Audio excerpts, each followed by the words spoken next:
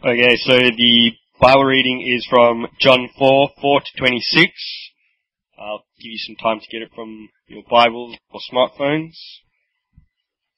So John 4:4-26. Now he had gone through Samaria. He came to a town in Samaria called Sychar. Near the plot of ground Jacob had given to his son Joseph. Joseph's well was there, and Jesus, tired as he was from the journey, sat down by the well. It was about noon when a Samaritan woman came to him to draw water. Jesus said to her, "Will you give me a drink?" His disciples had gone into the town to buy food. The Samaritan woman said to him, "You are a Jew, and I am a Samaritan woman. How can you ask me for a drink? For Jews do not associate with Samaritans." Jesus answered her, "If you knew the gift of God and who it is that asks you for a drink, you would have asked him, and he would have given you living water." "Sir," the woman said, "you have nothing to draw with, and the well is deep. How can you get this living water? Are you greater than our father Jacob, who gave us the well and drank from it himself, as did also his sons and livestock?" Jesus answered, "Everyone who drinks this water will be thirsty again, but whoever drinks the water I give them will never thirst. Indeed, the water I give will never become in them a spring of water welling up to eternal life." The woman said to him, "Sir, give me this water so that I won't get thirsty and have to keep coming here to draw water." He told her, "Go, call your husband and come back." "I have no husband," she replied. Jesus said to her, "You are right when you have said you have no husband. The fact is, you have had 5 husbands, and the man you are now have is not your husband. What you have is quite true." "Sir," the woman said, "I can see that you are a prophet. Our ancestors worshipped on the mountain, but you Jews claim that the place where we must worship is in Jerusalem." "Woman," Jesus replied, "believe me, a time is coming where you will worship the Father neither on this mountain nor in Jerusalem. You Samaritans worship what you do not know. We worship what we do know, for salvation is from the Jews. Yet a time is coming, and he has come, when the true worshippers will worship the Father in the Spirit and in the truth. For they are the kind of worshippers the Father seeks. God is Spirit, and his worshippers must worship in the Spirit and in the truth." The woman said, "I know that Messiah, called Christ, is coming. When he comes, he will explain everything to us." Then Jesus declared, "I, the one speaking to you, I am he." Thanks be to God. Well, thanks for reading God's Word to us. We're going to look at this passage, and we're particularly going to look at verses 21 to 24. We're continuing our journey through the Bible's story of worship. We began in the Garden of Eden. We moved this morning to the desert, and now we're into the Gospels. And we have this wonderful conversation between Jesus and this Samaritan woman. I was once speaking at a seminar, and the seminar was being held in a chapel at a conference centre, and on the door of the chapel there was a notice, and it said, "Please be quiet in the sanctuary. This is a place of worship." The idea was that as you stepped into that space, be quiet. God is here. This is a holy place. And that view of worship has pervaded the history of the Christian church, that there are spaces, churches, places that are sanctuaries, holy places. I remember as a boy going to church, and when we went into the church auditorium where the worship service took place, we would always go in there and be quiet. Shh. You didn't talk to other people in the pews. You didn't chatter. You were quiet because this was the beginning of worship. You were in a church. If you go into a cathedral, the whole design, the whole architecture is designed so that you are pointed upwards by these arches and you're made to feel small. There's a sense of majesty and awe in the very architecture of the building. But is a church building or a chapel or a cathedral a special place? Is it a kind of tabernacle, as we looked at this morning? Is it a kind of temple? Is it a sacred space? Is it a sanctuary? We saw that Eden, the Garden of Eden, was a kind of sanctuary, a meeting place of God where Adam and Eve, the people he first formed, served him there almost like a priestly service as they worked in the garden and did everything to his glory and his honour. And as God met with them there and had fellowship with them, it was a sanctuary, a meeting place with God.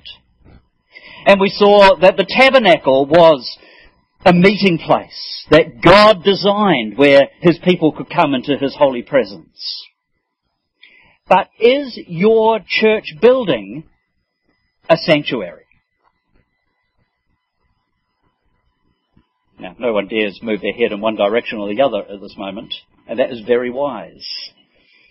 We need to have a look at this conversation that Jesus has with the Samaritan woman. It's a remarkable conversation, and it has a whole lot to say about this very issue. It's a remarkable conversation in a number of ways. Remarkable it even took place. Jesus is actually breaking all the rules, all the cultural barriers. For one thing, he is a man speaking with a woman in a public place in the middle of the day. That was culturally inappropriate. Secondly, he is a Jew speaking with a Samaritan. That was culturally inappropriate. So it was remarkable the conversation even took place. Then it's even more remarkable the way he exposes her past. As the conversation unfolds, he says, well, go and get your husband. She says, I don't have a husband. He says, you're right, you don't. You've had 5, and you're on to number 6, and he's not your husband. Ouch. Whew. He has really ramped the conversation up. The next remarkable thing is not only that he prophetically knows her life story, the next remarkable thing is how quickly she changes the subject. It's absolutely brilliant in verse 20. She says, I can see you're a prophet. Yes, indeed. And then she says, our fathers worshipped on this mountain. You Jews say it should be in Jerusalem. She introduces this nice theological question to try and change the pace. But Jesus is the master of spiritual conversation. And so he now grabs that with both hands. And he talks about worship. He talks about true worship. And we're going to look at some really important things that he says about true worship.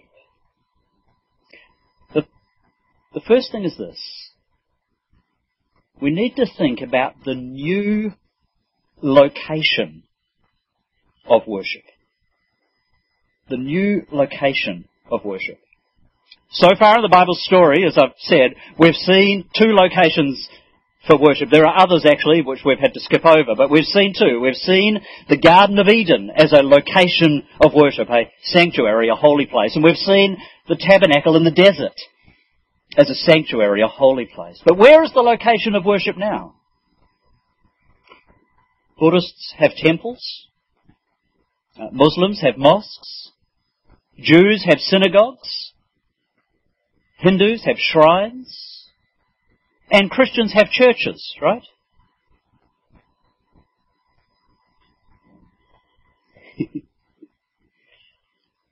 Well, we have to think very carefully about whether that is right. Look at what Jesus says in verses 21 and 23. He says, believe me, woman, a time is coming. A time is coming. And verse 23 says, a time is coming and has now come. The hour is coming and it's now here. He's saying we are on the cusp of a new era. Now there are many times in history when humanity has stood on the cusp of a new era. 50 years ago, this year, Neil Armstrong made that famous statement as he stepped onto the moon. One small step for man, one giant leap for mankind. That was the cusp of a new era, the era of space exploration. On the 4th of July, 1776, 13 states in America declared independence from Britain. And the United States of America were formed. That was the cusp of a completely new era politically. 17th of October, 1517. Yes, some of you know the date. Martin Luther nailed his 95 Theses to the door of the church in Wittenberg, sparked a debate which triggered the Protestant Reformation, and a whole new era in church history was born. Each of these times, and dozens of other times, people have stood on the cusp of a new era, but no one has stood on the cusp of a more radically changed era than the one Jesus was talking to the Samaritan woman about. A time is coming, and it has now come. And what he says is this, that in this new era, there will no longer be one physical geographic location for true worship. He says worship will not be on Mount Gerizim, where the Samaritans worshipped. So he's basically saying, sorry Samaritans, you've got it wrong. But he also says worship will no longer be in Jerusalem, which had been the centre of the worship of God's people for hundreds of years. Jesus does say here, salvation comes from the Jews. It comes from their history of the tabernacle and the temple, of sacrifices and priests, all that we saw this morning. Salvation comes from that history, but all those things were signs and shadows pointing forward to now what was about to happen. The cusp of the new era was there because Jesus the Messiah was there. In this new era, true worship will not centre on a place.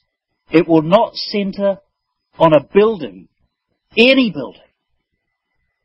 It will centre on a person. Jesus, the Messiah. Everything in the Bible up to this point is leading forward to this new era, and now that the Messiah is here, the new era has arrived and worship will centre on Him. Jesus would be the true temple, the meeting place with God. He would be the true tabernacle, the place where God's people would meet with God. You remember that He said at one time in His life, destroy this temple and I'll raise it again in 3 days. And the people thought it's ridiculous. Look at the temple. It took Herod 46 years to rebuild this temple. How could he knock this over and build it in 3 days? And then the gospel writer says, but he wasn't talking about that temple. He was talking about his own body. He is the temple. He is the location of true worship. And where is He now? Where is our temple? Is He in Jerusalem? Is He in a cathedral? Is He in a church building? No, He is in heaven, raised and seated at the right hand of God. And by His Spirit, He is everywhere present.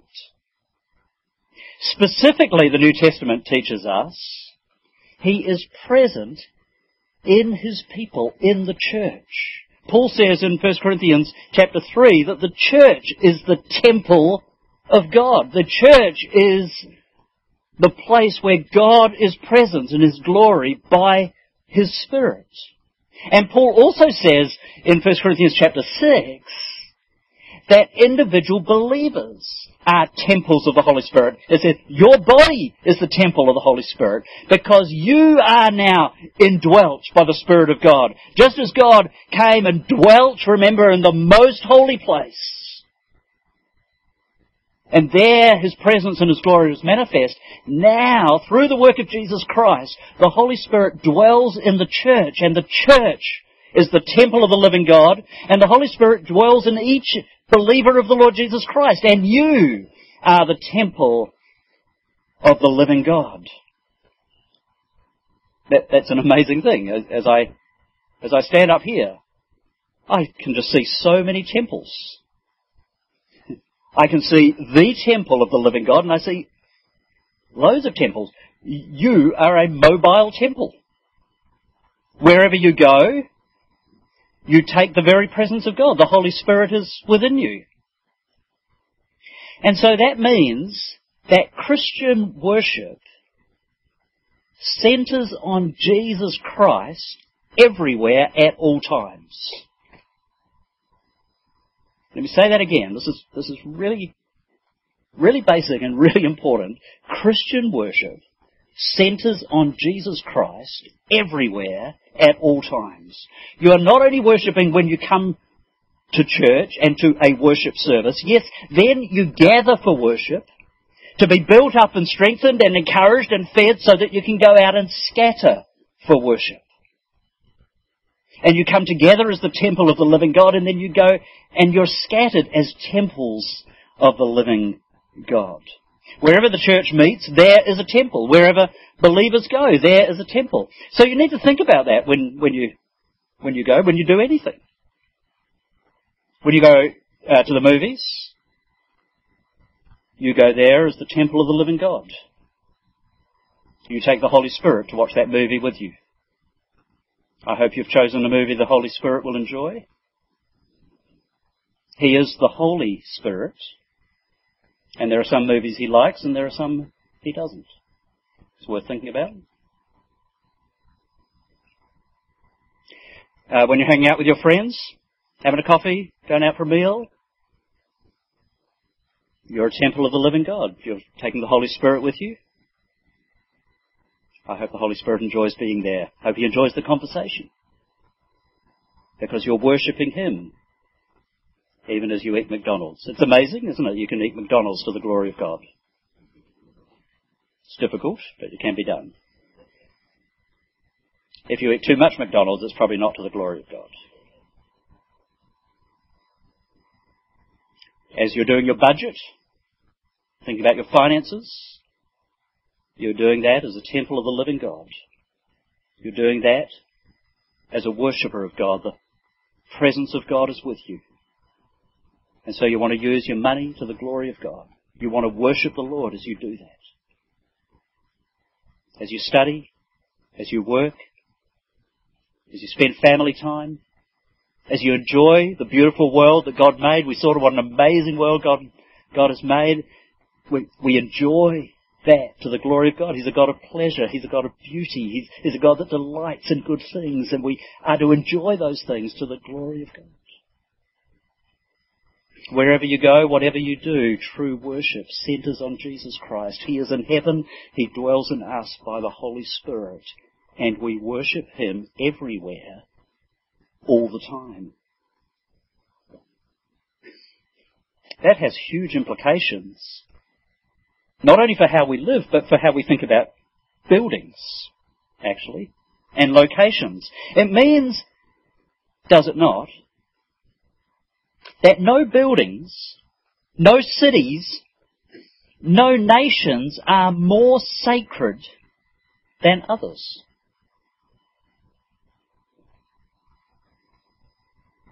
Israel Might get shot down here. Israel is not the Holy Land. Jerusalem is not the holy city. A chapel is not a sanctuary. A cathedral is not a holy place. At least no more holy than a school hall when a church meets and gathers there to worship God. Or a conference centre on Phillip Island. Or a cafe. Or a garden. Or a cinema. A church can meet anywhere. And wherever that church gathers and meets, there is the temple of the living God. Jesus is present in those places as his people are there.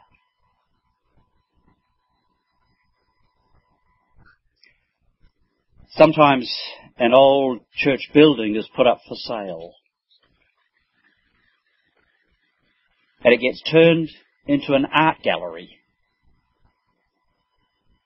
Or a restaurant. Or a nightclub. And we might be sad to see that happen. But that church building was not a holy place. It was just a lovely building with a certain kind of architecture where a church met, and that church was holy. We might have come to love that church building because perhaps it was the home of our church, and we become attached to our home, and a home can become special to us. But we need to remember that church building is not the holy place. It's the people of God who meet there. And it just might be a good thing for that church to be sold, that church building to be sold, and the art gallery have to spend $1 million repairing the roof, while the church moves down the road, meets in a school hall, and spends $1 million on gospel ministry.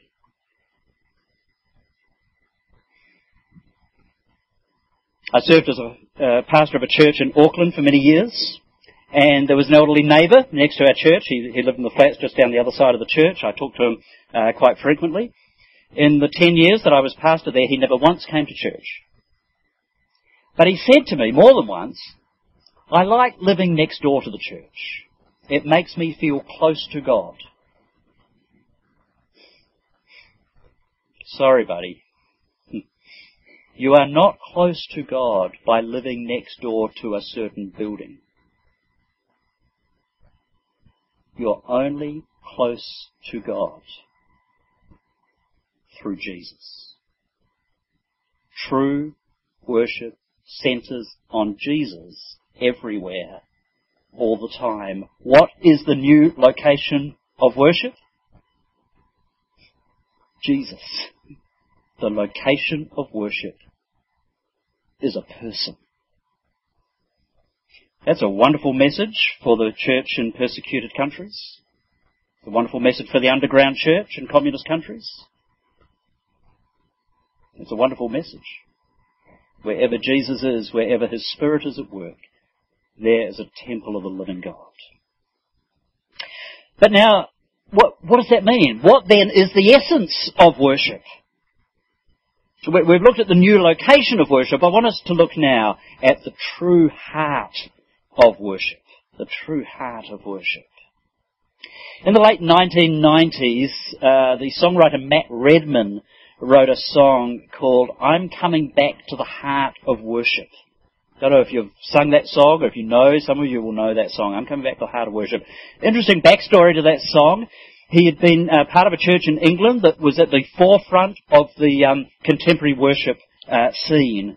But the pastor of the church sensed that there was something wrong, even though they were at the cutting edge of worship music. And in a brave move, the pastor decided that they would get rid of the sound system, they would get rid of the instruments, they would get rid of all their cutting-edge music for a season and just sing with their voices. And Redman wrote in response his song, and the words of the chorus are this: I'm coming back to the heart of worship, and it's all about you, Jesus. I'm sorry, Lord, for the thing that I've made it, when it's all about you. It's all about you, Jesus. And Redman is absolutely correct. The heart of worship is all about Jesus. And that is what Jesus himself says to the Samaritan woman. So he's saying a time is coming when you will worship the Father neither on this mountain nor in Jerusalem. You Samaritans worship what you don't know. We worship what we do know. Salvation comes to the Jews. A time is coming, has now come, get this, when true worshippers will worship the Father in spirit and in truth. And those are two loaded words in John's Gospel. In fact, if we were to write them in sync with the way that John uses them in his Gospel, we would have a capital S, Spirit, and a capital T, Truth.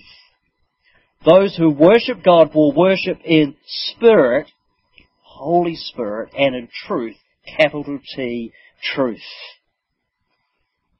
Worship in Spirit, in the Holy Spirit. In John's Gospel, the word Spirit isn't usually used to talk about our spirit.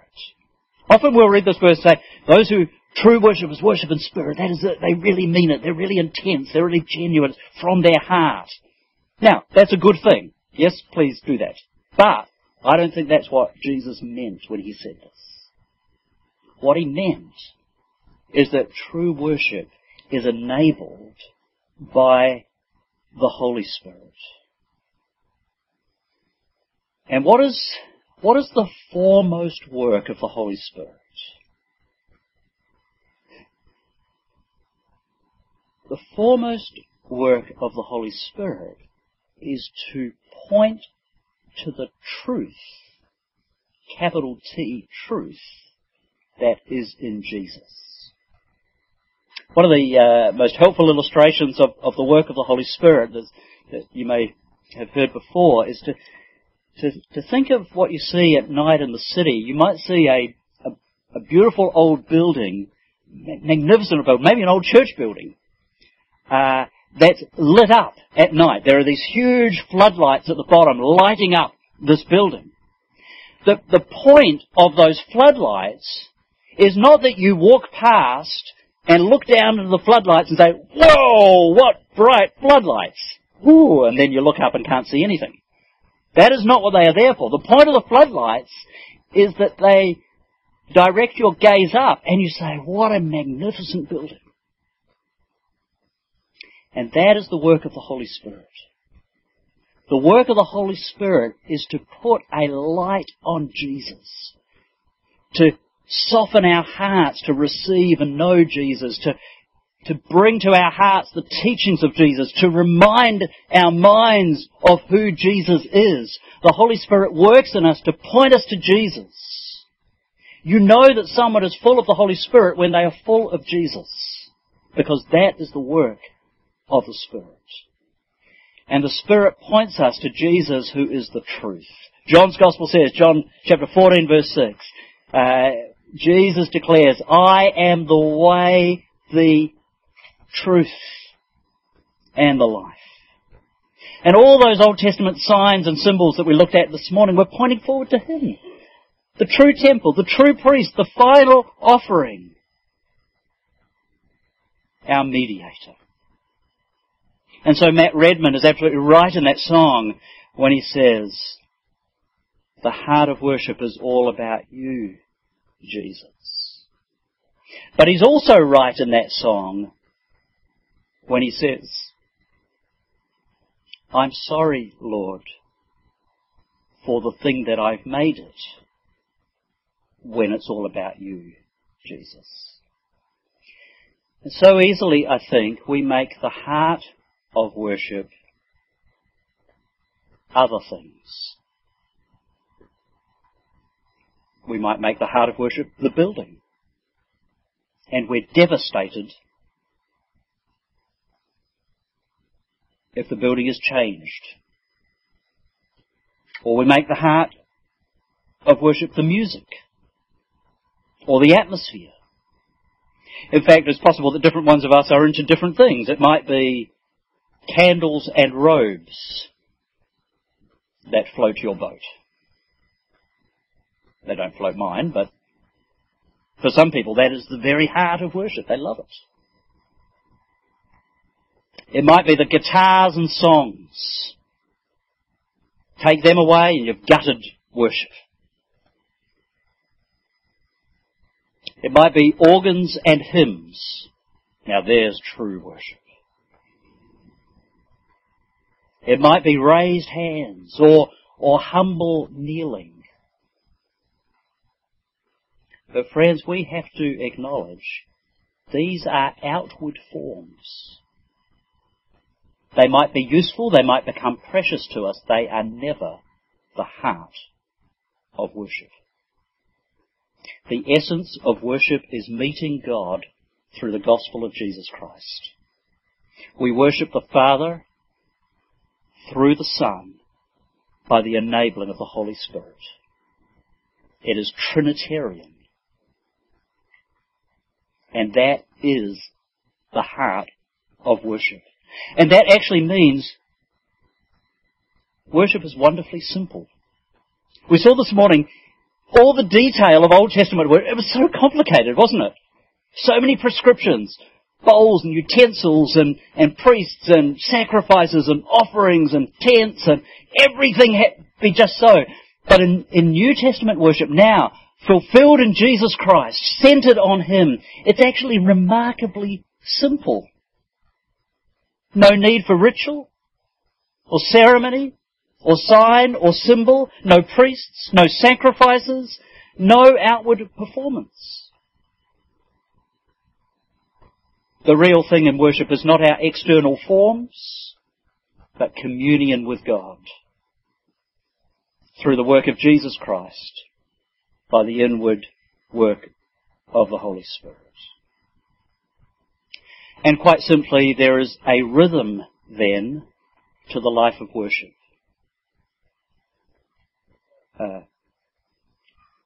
We come together.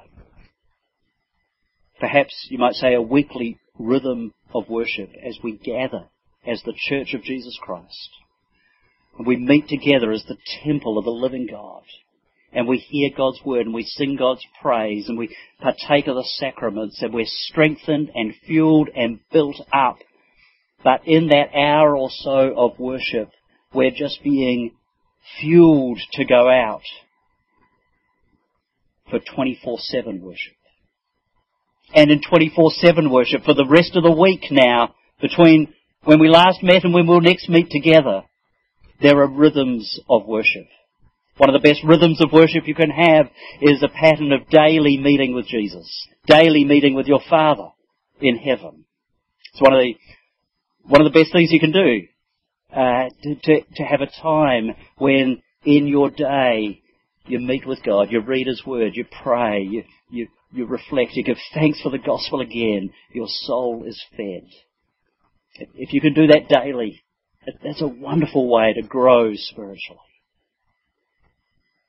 Another rhythm might be doing that as a family. Family worship is a wonderful way to meet with God.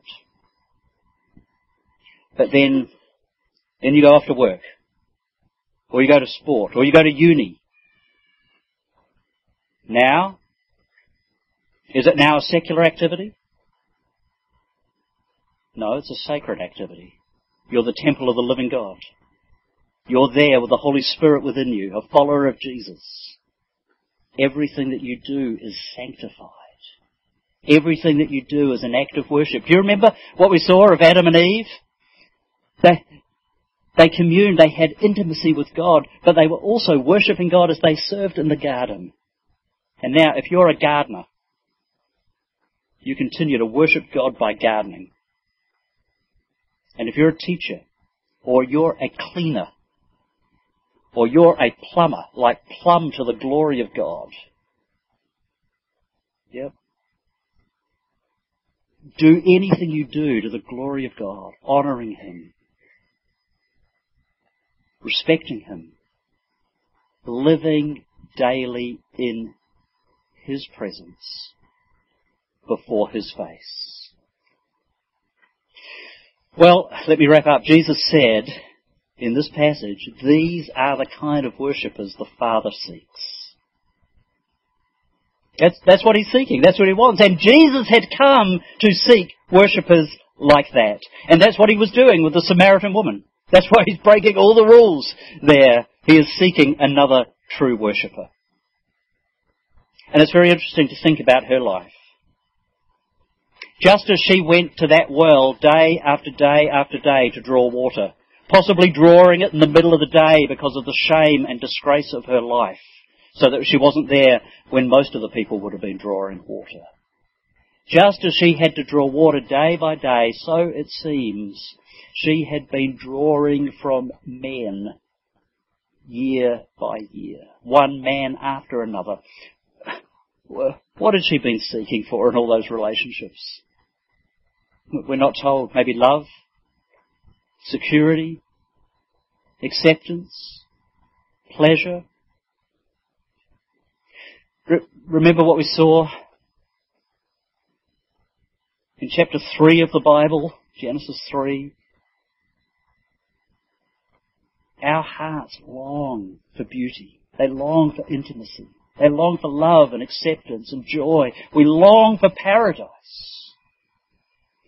And now what Jesus says to this woman who's gone through man after man after man, and who goes and draws water day after day after day, He says,